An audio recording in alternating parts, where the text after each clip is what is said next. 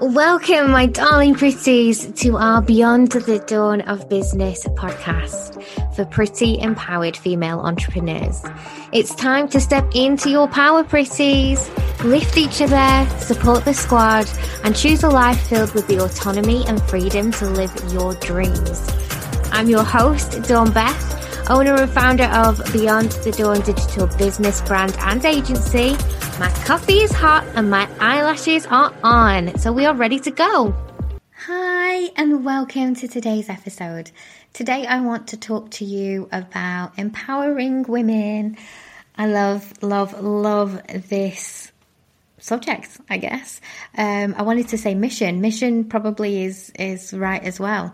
But I love talking about this. This is something that I didn't realize was such a massive passion of mine until I opened up my membership, the Pro Members, a few years ago.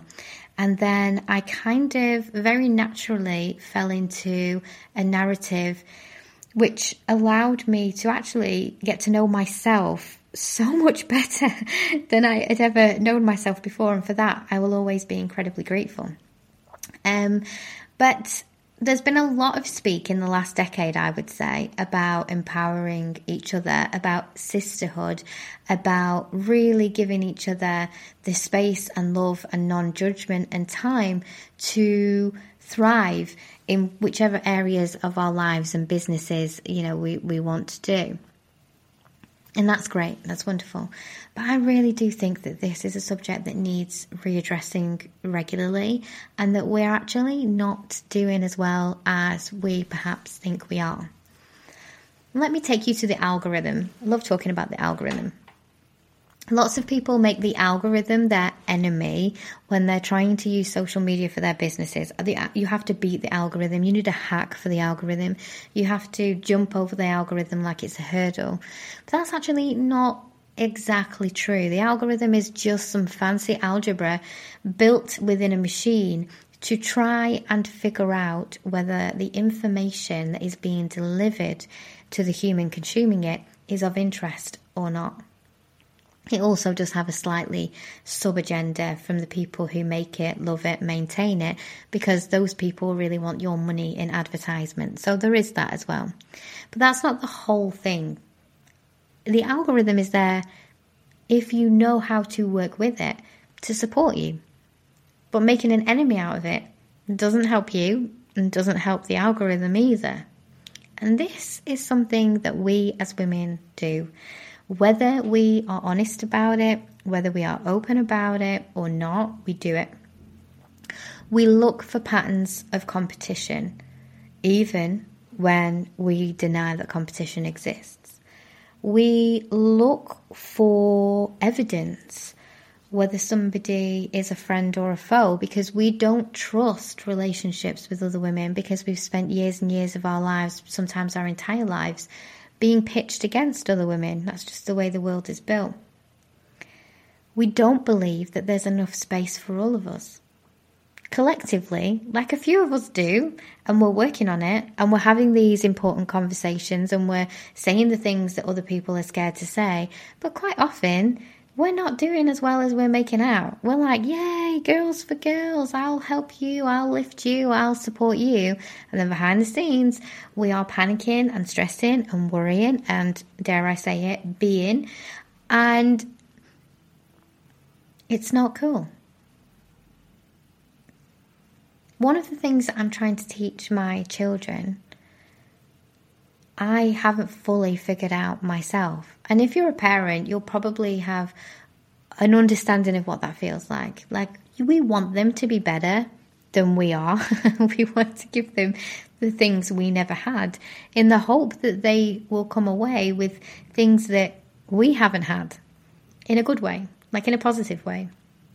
I really want to teach my kids how to be loving and kind and non-judgmental and not fearful of other people and their opinions. I want them to be so confident and self-assured, but also equally I want them to be humble enough to recognize that they're not any more important than anybody else, that everybody matters and that everybody should have their voices heard, and that there is an opportunity for us collectively to really take care of each other as a human race, which is a bigger thing, I guess, and definitely don't have the answers to. So I think about the little areas, the little corner of our worlds, and what we can do to support each other day to day in a really, really small way, but actually could be really quite impactful in a big way.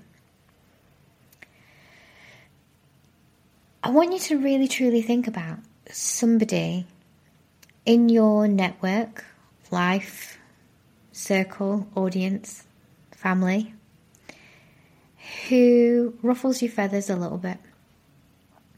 Somebody who you think perhaps is competition. Just for the sake of this recording, I know exactly who mine is. How's that for an honesty moment? I know exactly who that girl be. I want you to think about that person and take a moment to identify what it is about that person or their behaviour that has got you feeling like they're not really a friend. I wrote an amazing, amazing poem once, and I've never been able to find it. It was years ago, before I went into business. I used to occasionally journal and write poetry, and sometimes lyrics for songs that were never written. And one of them was "Beware the frenemy." Have you ever heard the term frenemy? Somebody who acts like your friend but actually secretly hopes you don't succeed. They hope that you fail, that they're secretly not batting for you. It's a very weird energy in female entrepreneurship, where there are levels to the depth of friendships, and some friendships are built on money, and some friendships are built on shared experiences, and some friendships are built on social climbing, and some friendships are built on genuine connections, and some friendships are very, very surface level and don't actually have anything sustainable underneath them whatsoever. And it's very difficult to navigate. But if you can think about the person in your mind, somebody that perhaps triggers you in some sort of way, and I want you to think about what it is that really, really gets you about the situation. For me, the person I'm thinking of, I think one of the most annoying things for me that I find triggering is that I think, had this person have given me a chance, we could have been really great friends. And I'm a bit triggered by people who aren't openly friendly or pretend publicly that they're friendly, but then actually refuse to acknowledge my existence directly. Like, it triggers a wound in me from when I was bullied at school.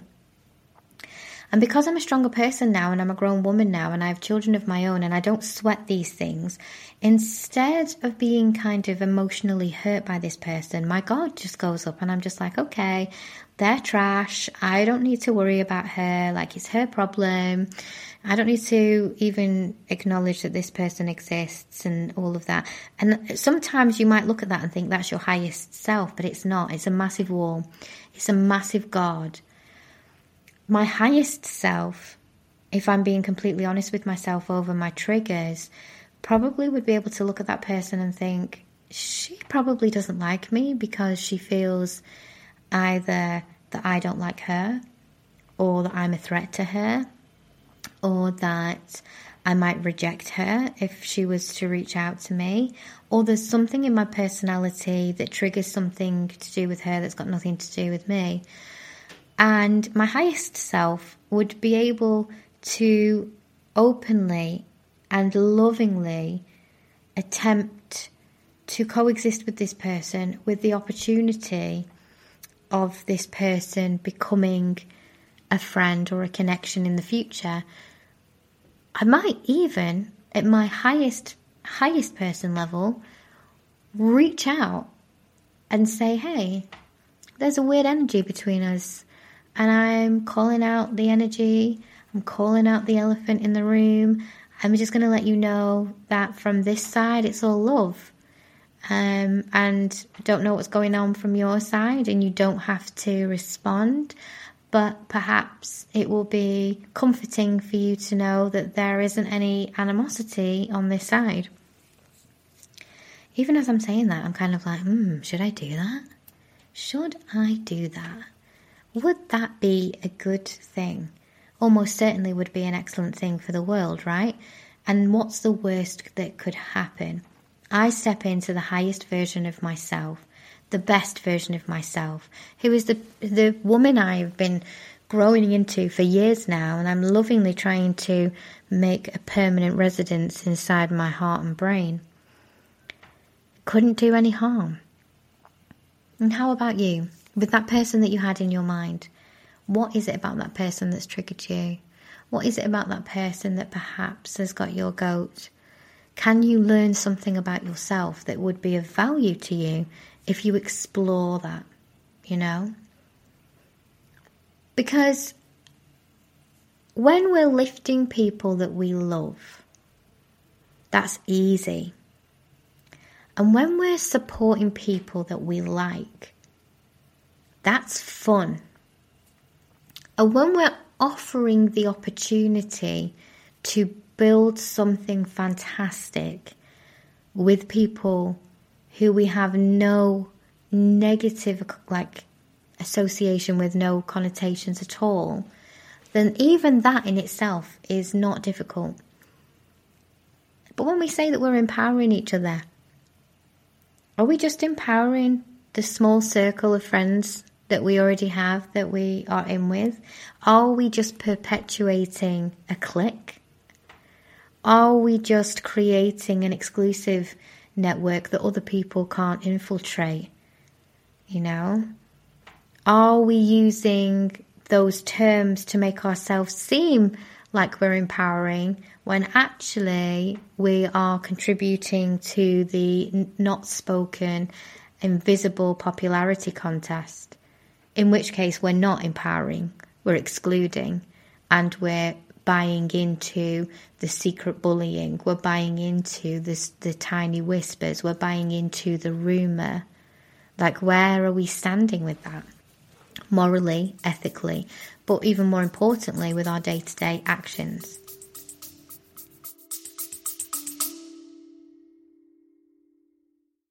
You love listening to podcasts, but have you ever thought about starting your own podcast? Maybe you want to build a brand, grow your business, or are looking for an excuse to talk about your favorite hobby. Whatever your reason for making a podcast, Buzzsprout is the place to start. Since 2009, Buzzsprout has helped over 300,000 people launch their own podcasts. Buzzsprout walks you step by step through the whole process and will give you powerful tools to start, grow, and monetize your podcast. Ready to get started? Click the link in the show notes to get our free step-by-step guide to starting your podcast today.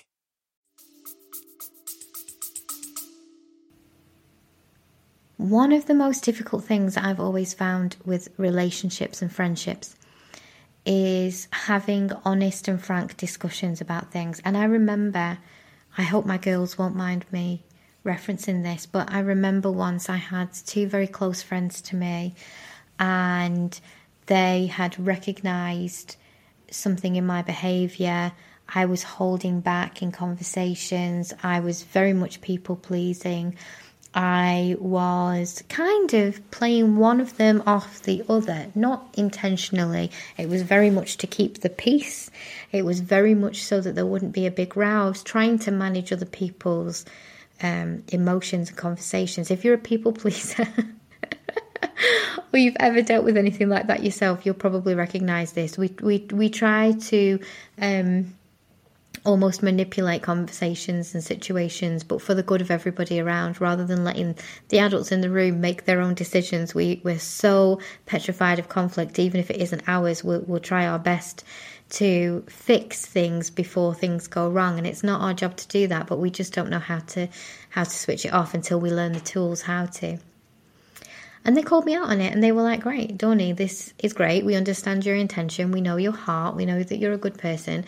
But this conversation, albeit difficult for the both of us to have, it needs to happen. And you can't stop it from happening by trying to fix the situation from the inside, having all the information from both sides and trying to play each person off against each other so that it gets surface level fixed but never gets properly fixed. And I learned something that day. I learned something about those two people and how much they cared about me in terms of being able to see my intention, but also having my back and letting me know that although this was a good thing you were trying to do, it doesn't actually fix things long term, and we need this space to be able to have that conversation.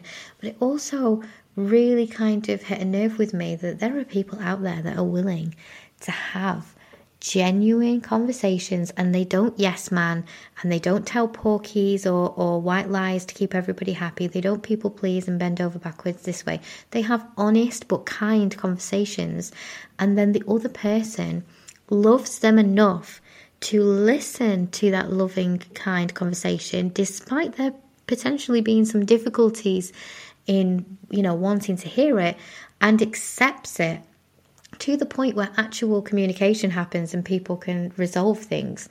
My mind was blown. My mind was blown. And two honest conversations happened that night. The conversation where they said to me, we know what you've been trying to do. The truth's out. We know that it was a good thing you were trying to do, but don't do that anymore. And I never have since. It was excellent learning for me as a person, for my personal growth. And then the conversation ultimately that the two of them, that they were trying to have and I was trying to avoid them having because I was so scared that they would just never speak to each other again. They actually had that conversation and it was a beautiful thing, and they're still good friends today. As we all are. And I just wonder if we did more of what we say we're doing, if we were better behind the scenes, would we be better people? There's been a few times recently where I've offloaded my emotional state to my team and gone, oh, okay, this is really frustrating that this system online won't allow us to do this and this, and I really wish that I could speak to somebody from this place so I could explain to them how they could fix this and this. And I've not been in my best self when I've done that. I've had to catch myself a couple of times and go, I'm complaining a little bit. I am emotionally dumping this out on you guys, and actually there will be a solution here, but I'm spending more time having a bit of a rant about what's not happening rather than focusing my attention on moving forward, finding a solution, or actually having the conversation with the people that could make those differences and changes. And we do that. Rather than me speaking to the people who own those programs and saying, hey, I'm really frustrated with you guys, this should be something that is happening, I am speaking to everybody else, and those people will never know. I'm just kind of emotionally putting out there these feelings. And don't get me wrong, it's good for you to express your emotion, but are we really doing what we need to do in terms of direct conversation? And when we say we're empowering other people, are we empowering them, or are we just yes-manning them? I'm all about loving support, but I'm all about honesty. I had a couple of instances last year where I was truly, and I guess from the other person's perspective, potentially brutally honest with information that was factual and was there to support them in their success. And it was not welcomed. If I'd have lied to them and told them what they wanted to hear, it would have been welcomed, but that's just not my jam.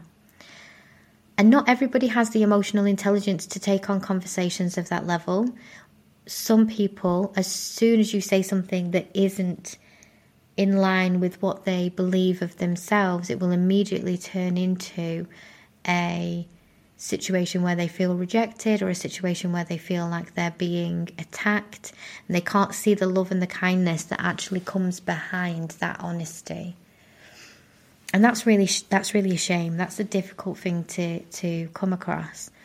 But I really do think that those hard conversations, I really do think that those open and honest conversations and genuinely lifting up other female entrepreneurs and other people in our network, especially those that you perhaps didn't have an immediate rapport with, is valuable.